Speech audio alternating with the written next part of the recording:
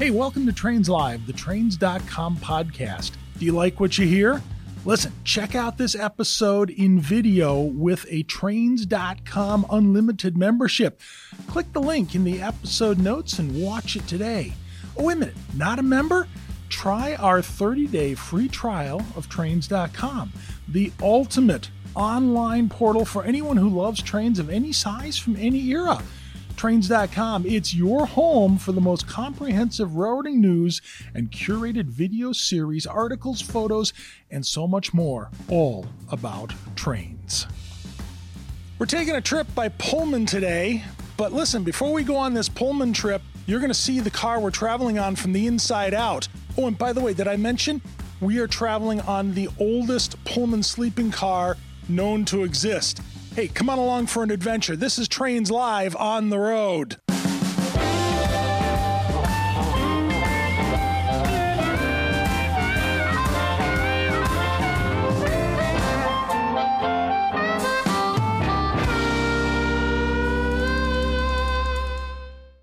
Trains Live, and we're on the road. I'm Bob Lettenberger, Associate Editor for Trains Magazine. A lot of folks, you think of railroading, you make contact with it in the big cities. But if we go back in history, the railroads really reached and crept out into every little corner and crevice in our country. We're about 2 miles west of Milwaukee, Wisconsin. Yeah, headquarters for Kalmbach there in Waukesha. We're in a little town called North Freedom. And listen, folks, you got to get off the beaten path sometimes to find the really, really good stuff.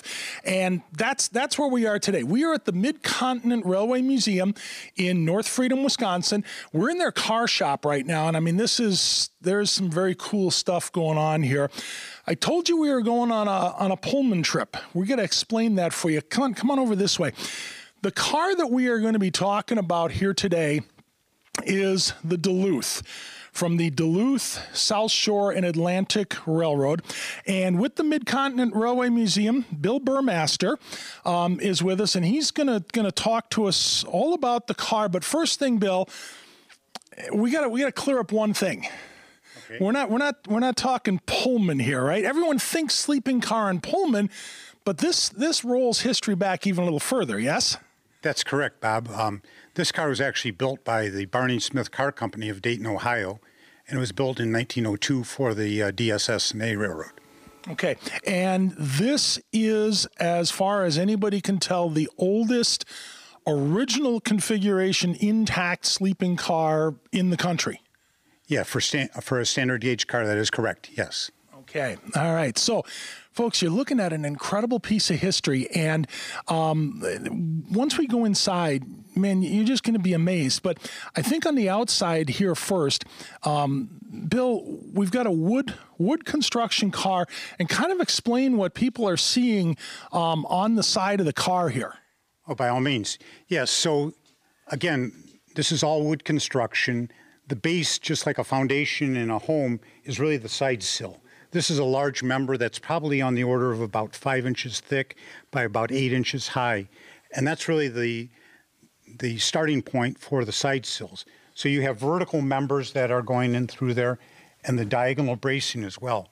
So with all the way it's constructed, it makes for a very rigid and strong construction. And when you're talking about a car similar to this that's 70 feet long, it's able to stand the test of time to still be a very extremely strong and straight car as a result of the way it was constructed. And then the card siding goes over the top, and that's what most folks are actually used to seeing. That's correct. And the other thing that's kind of interest is if you go back to the framing, you can still see some residue from the glue. So the siding was glued on to here, and so again, that bonds everything together and makes it extremely strong. It's kind of the same thinking in terms of how plywood gets made, where you have multiple layers with grain going in different directions, and that's how you get the strength. The other thing that I love about the old cars, okay, so you mentioned the side sill, that big wooden member on each side. And like later sleeping cars or even freight cars that had the big fish belly sill right down the middle, that big massive piece of steel down there, this car still has the truss rods on the side that are kind of helping support everything. Yeah, most definitely. That's a critical component to the retaining the structural integrity of the cars, the truss rods. Now, before we go inside, I think the other thing that we probably should look at, and you see a couple of photographs here, and I know we've got some more we'll look at when we get inside the car. The car has only been here at the Mid-Continent Railway Museum, you said, since 2016, correct? That's right. It arrived in September of 2016 is when it came onto the property. And prior to that, like you're seeing in the center photo there, it was actually up on the shores of Lake Superior, and it was somebody's summer cabin? Yeah, that's correct. It was summer cabin. It was the Giulio family purchased the car off the railroad in 1934 and set it on that site and used it for years and years with family get-togethers and things. It was a beautiful location on Lake Superior. And fortunately, they took very good care of the car, keeping the weather out of the car, and in such a manner so that it's still around so that we can do a full restoration of the car.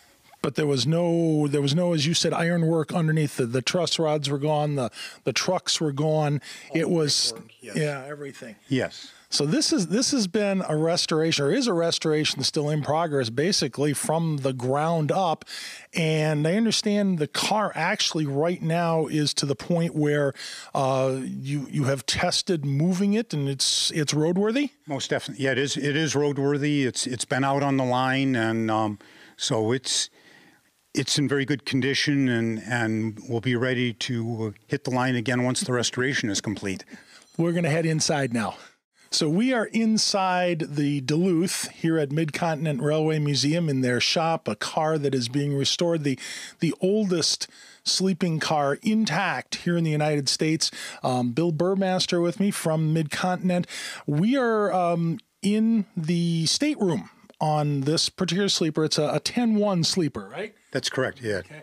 So 10 sections, one stateroom. If you really had the jing, this is where you stayed. Now, the thing that we want to start noticing in here, this car, the woodwork, the upholstery, the stained glass is absolutely fantastic. And Bill, I think the first thing is, how the heck could this survive for literally over 100 years? Well, it was certainly the railroad did their part for the first 30 years, but since then the car survived in private hands, actually uses summer cottage. And fortunately, the homeowners seemed to have real respect for what the car was and didn't really do much to alter it or deface it. And including, we've got original green plush upholstery in here. We've got stained glass that's still original and intact. The mahogany, the fine mahogany throughout the car, as well as the marquetry and inlay. It's truly amazing how much of the original components are still inside this car.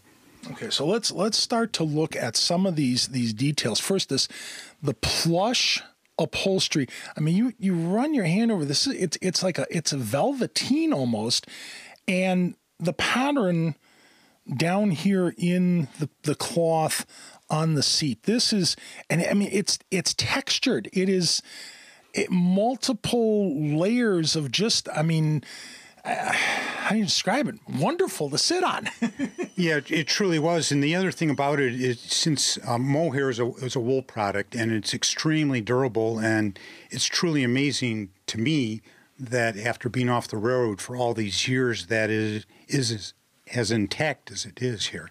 It's really it's amazing that it's around, and we're extremely thankful that it is.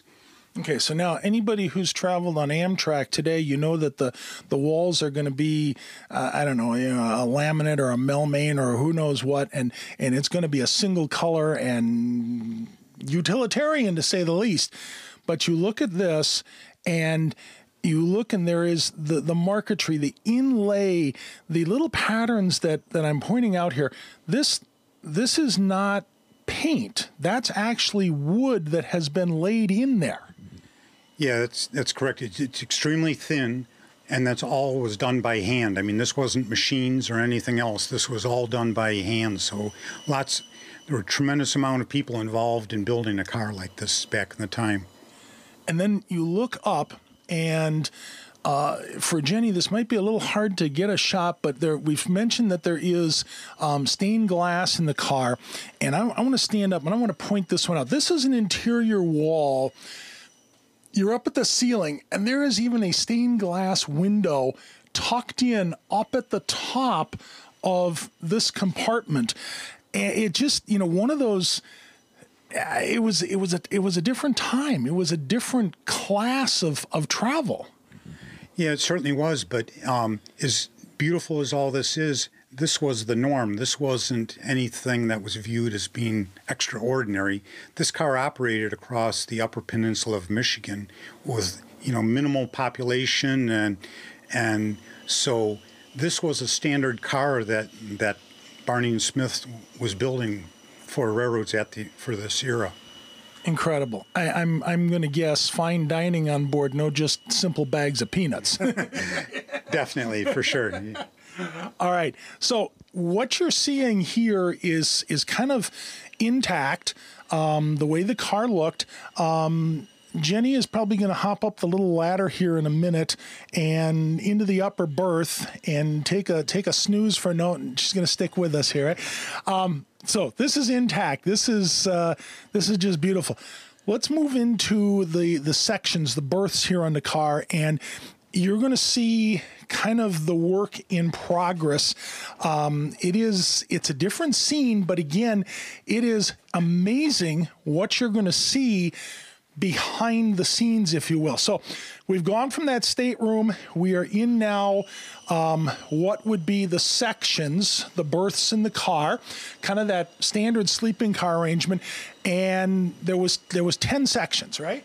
Correct, yeah. So 10 sections, and within each section you had an upper berth, as we saw in this stateroom, and then the lower berths were in these seats down here. And so you would have the equivalent of a coach seat by day, and then the porters would make it into a lower berth at night. So within this section here, you would actually sleep up to 20 people in here on a given night. Okay. Now, a couple things to start looking at as we are looking around here. We saw the car's structure from the outside. Now we can look on the inside here, and you can see with the wall opened up, kind of what it looked like there. Lumber framing it out. You start to see the wiring go through there, and I understand the car is also getting rewired. Yeah, we're rewiring it, and what you're looking at here is the wiring for the berth lamps. So within each section, there would be a berth lamp that is mounted with a switch for people to be using, one on this side and one on this side. So that was your source of light, and you could be either using that during the day or when you're in the berth at night. Okay, let's scoot down to one of the next sections here. And I know, Bill, as we were walking through the car before, something you had mentioned, the frames here that actually hold the berths in place.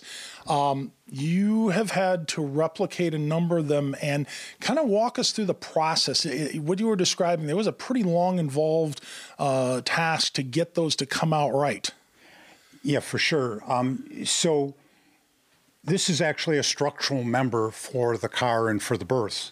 And it is let into the wall, if you will, or it's built into the wall. So you were talking about the framing earlier. There's framing on either side with a gap in here. These pieces had to be custom made and fit so that they slide in there, and that really locks them in. And these pieces are made out of yellow pine based on the originals that we still had in the car. We were missing 8 of the 10 sections had been removed by the homeowners. But the other thing, if we can, we'll go over on the other side over here. And I can show you the beginnings of some of the work you were talking about, Bob, where in addition to the structural member, there was also this overlay piece that has to go on. And this is a mock-up of the new pieces that we'll be making. The others had inlay in here, and that's what our new ones will look like as well. But this is kind of a mock-up. And so the berths fit in between these. And by day, the berth is up here, and at night, it hinges down and is down in the horizontal position. So how much in relation to structure on the car, how much is this adding to the structure? What is it actually doing as far as the structure is concerned? Well, when I said structural, the intent was the fact that it's bearing the weight of the upper berth and the individual that's in there. So there's hinges that are holding the berth in place that would get mounted here. So you've got that dead weight that's going down, as well as there's a chain and pulley system that is also holding the extreme outer edge of the front face of the berth. So all that is supported off of this member here. Okay, so you're going to make the extra heavy-duty one for when I come to stay, yeah? Yeah, or we may give you a lower berth. Okay, I'm stuck on a lower level. Yeah. Now, as we walked through the car, something that absolutely struck me and just blew me away. There's the little mirror, the little vanity mirror between each of the couches, and the carved woodwork in the top here. I'm going to imagine that is probably hand carved. Individually hand carved, yes. So no two are exactly alike, but look at the detail, the little leaves, the scroll. I mean, this is and to have it still intact, 100 plus years later, just phenomenal. Yeah, they're truly a thing of beauty, and no fun to strip the varnish and shellac off of either, by the way. The other thing that I'll mention to you that caught your interest earlier, Bob, is the fact that we've got the annunciator buttons and system. So this would be where the button would go for someone in the lower berth to be calling the porter. And so we're running new wires for that, so that, again, will be activated. And you can also see an example of some of the fine marquetry there as well.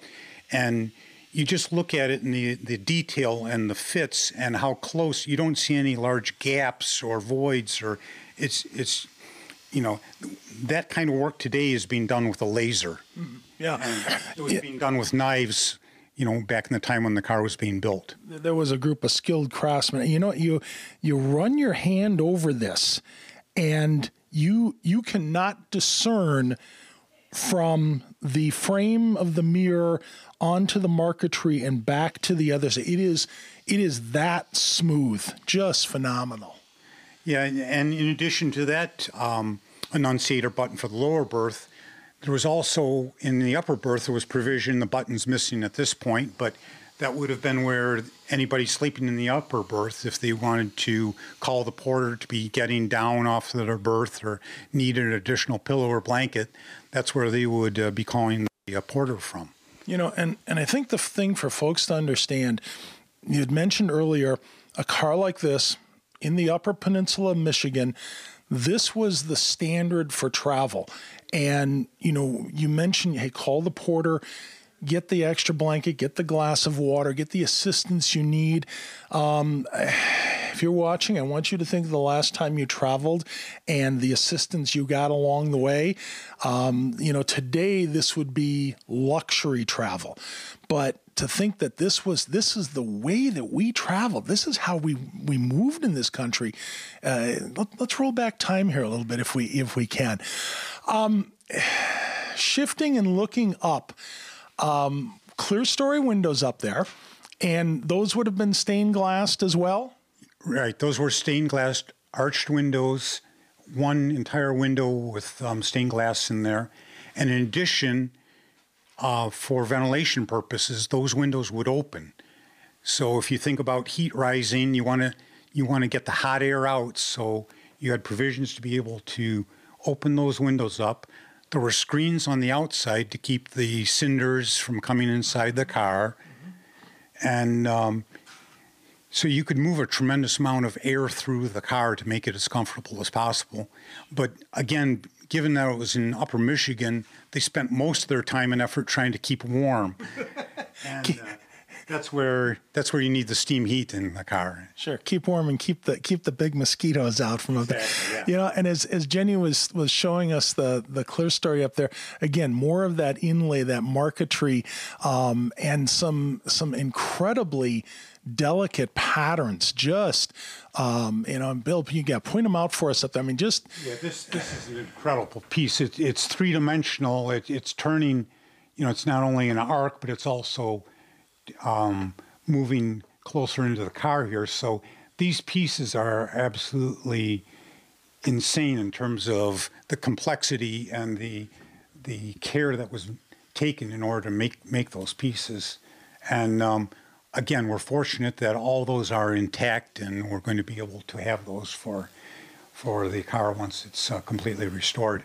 I think that's something else too, the craftsmanship. When you think about those, you had mentioned today that would all be produced on a laser with a computer aiding the design work. And we're talking about people who would sit down with small hand tools, with small saws, with chisels, with very delicate sanding paper and glue to put those together. And you kind of wonder, do those people exist anymore today? Well, fortunately, in our case, we were able to find somebody in Zeeland, Michigan, that can reproduce and has assisted us with all the marquetry work that we've had to replicate within the car. So fortunately, there's not a lot of it, but when we've needed, he's been able to assist us. So it certainly can be done, but it comes at a cost. Okay. My favorite thing when I go into a car like this that's being restored, I got to ask, what's the craziest thing that has happened, or what's the craziest thing that you have found in the car as you have been working through it? Well, I don't know. You might have stumped me there, Bob. I'm not sure, but yeah, it's just drawing a blank on that one. I didn't. Hey, put it this way: if a remodel project or a restoration, if it goes smooth, that's crazy enough as it is. So, well, all I can tell you is that there's plenty of challenges with the car, and we can work through most of them. But the upholstery work, the carpeting, the roller shades—that's really where the time, effort, and challenges are coming in for us. Okay. Let me do this. We're gonna walk down to the end of the car. There was a gentleman who's got a model to show us. Well, we've been in the Duluth talking with Bill Buhrmaster about the car and the amazing woodwork and everything that's going on. But now we've shrunk a bit, down to HO scale. You are looking at an exact HO scale model of the Duluth, and the builder Randy Meersdorf is right here, folks. Now, first off, you got to tell me, how many hours? Close to 1,000 at least. Okay, and this is if we put this thing in the microwave and blew it up, we'd have the Duluth. Yes, it would work. We spent probably a lot of time under the car, next to the car, inside the car, measuring things in the car, probably more than we should have. But the idea was that we wanted to try to get as close as we could get. So, okay, why? I can understand, hey, I want to do this, but why did you tackle something like this? So what's unusual about this is normally you don't get to look at like if you're building a model, you don't get this close of a look at the prototype. You're looking at pictures, you're looking at drawings, you don't actually get to see or touch what you're trying to model. So what was interesting for me is instead of having to guess at something, you can actually just go to the car and in most cases figure out what it's supposed to be. Incredible. Can we look inside? Sure. All right, now he's gonna lift the lid off here, folks, and just prepare to be amazed. And flip the lid over first, because in the real car, there's kerosene lanterns that'll eventually go on the ceiling in the sections, and you see those in place there. To detail. In fact, I'm going to guess if we zoom in, probably the ironwork is even proper on these things, right? Oh yeah, take a look. You can look at the bottom, look at the top, look wherever you want. I can flip the car upside down if you want. We'll get there in a minute. But if you look inside, remember we were talking about all the woodwork. and the stained glass and the marquetry and those rich stained surfaces, just, I mean, phenomenal. And if you look at the car, okay, so we're in the berth section here. And of course, we had come in through past that one stateroom down here. And if we go all the way to the other end of the car, we still have the men's smoking lounge, which is being worked on yet. A number of walls and whatnot need to be put in place there. Okay, should we look at the bottom? Sure. Okay. So we're gonna flip the car over, and if you remember back at the beginning here when we started with Bill on the outside. We talked about the truss rods and the fact that the body was basically a wood platform, if you will, that the car was built on. And then just, I mean, detail. So, Randy, besides doing the car here, has the model in any way impacted the restoration or vice versa? I think it has, because a lot of questions that I had, we weren't able to answer right away. And so we dug around on the car to come up with the answer. So for example, the spacing of the windows, the outside of the car has been altered in the way that the screens were arranged, and it wasn't the way when it was built. So we actually came inside the car to measure the window spacing to figure out where the screens went, because the screen boards had been changed. The other thing that was interesting is there's boxes. If you notice, there's boxes under the car. And we first thought they were toolboxes. Like, well, that makes no sense. Why do you need a toolbox in a passenger car? You're not going to put pillows under there because it's all dusty and dirty. So the more we went looking, we found some holes in the floor, and Bill says, wait a minute. He said, that's where the steam heat pipes are. So what those boxes are, we think they're insulating boxes to help keep the heat from some of the heater exchange things inside the car. The other thing that was interesting is if you look, there's a little box next to the big boxes, and we couldn't figure out what the heck it was.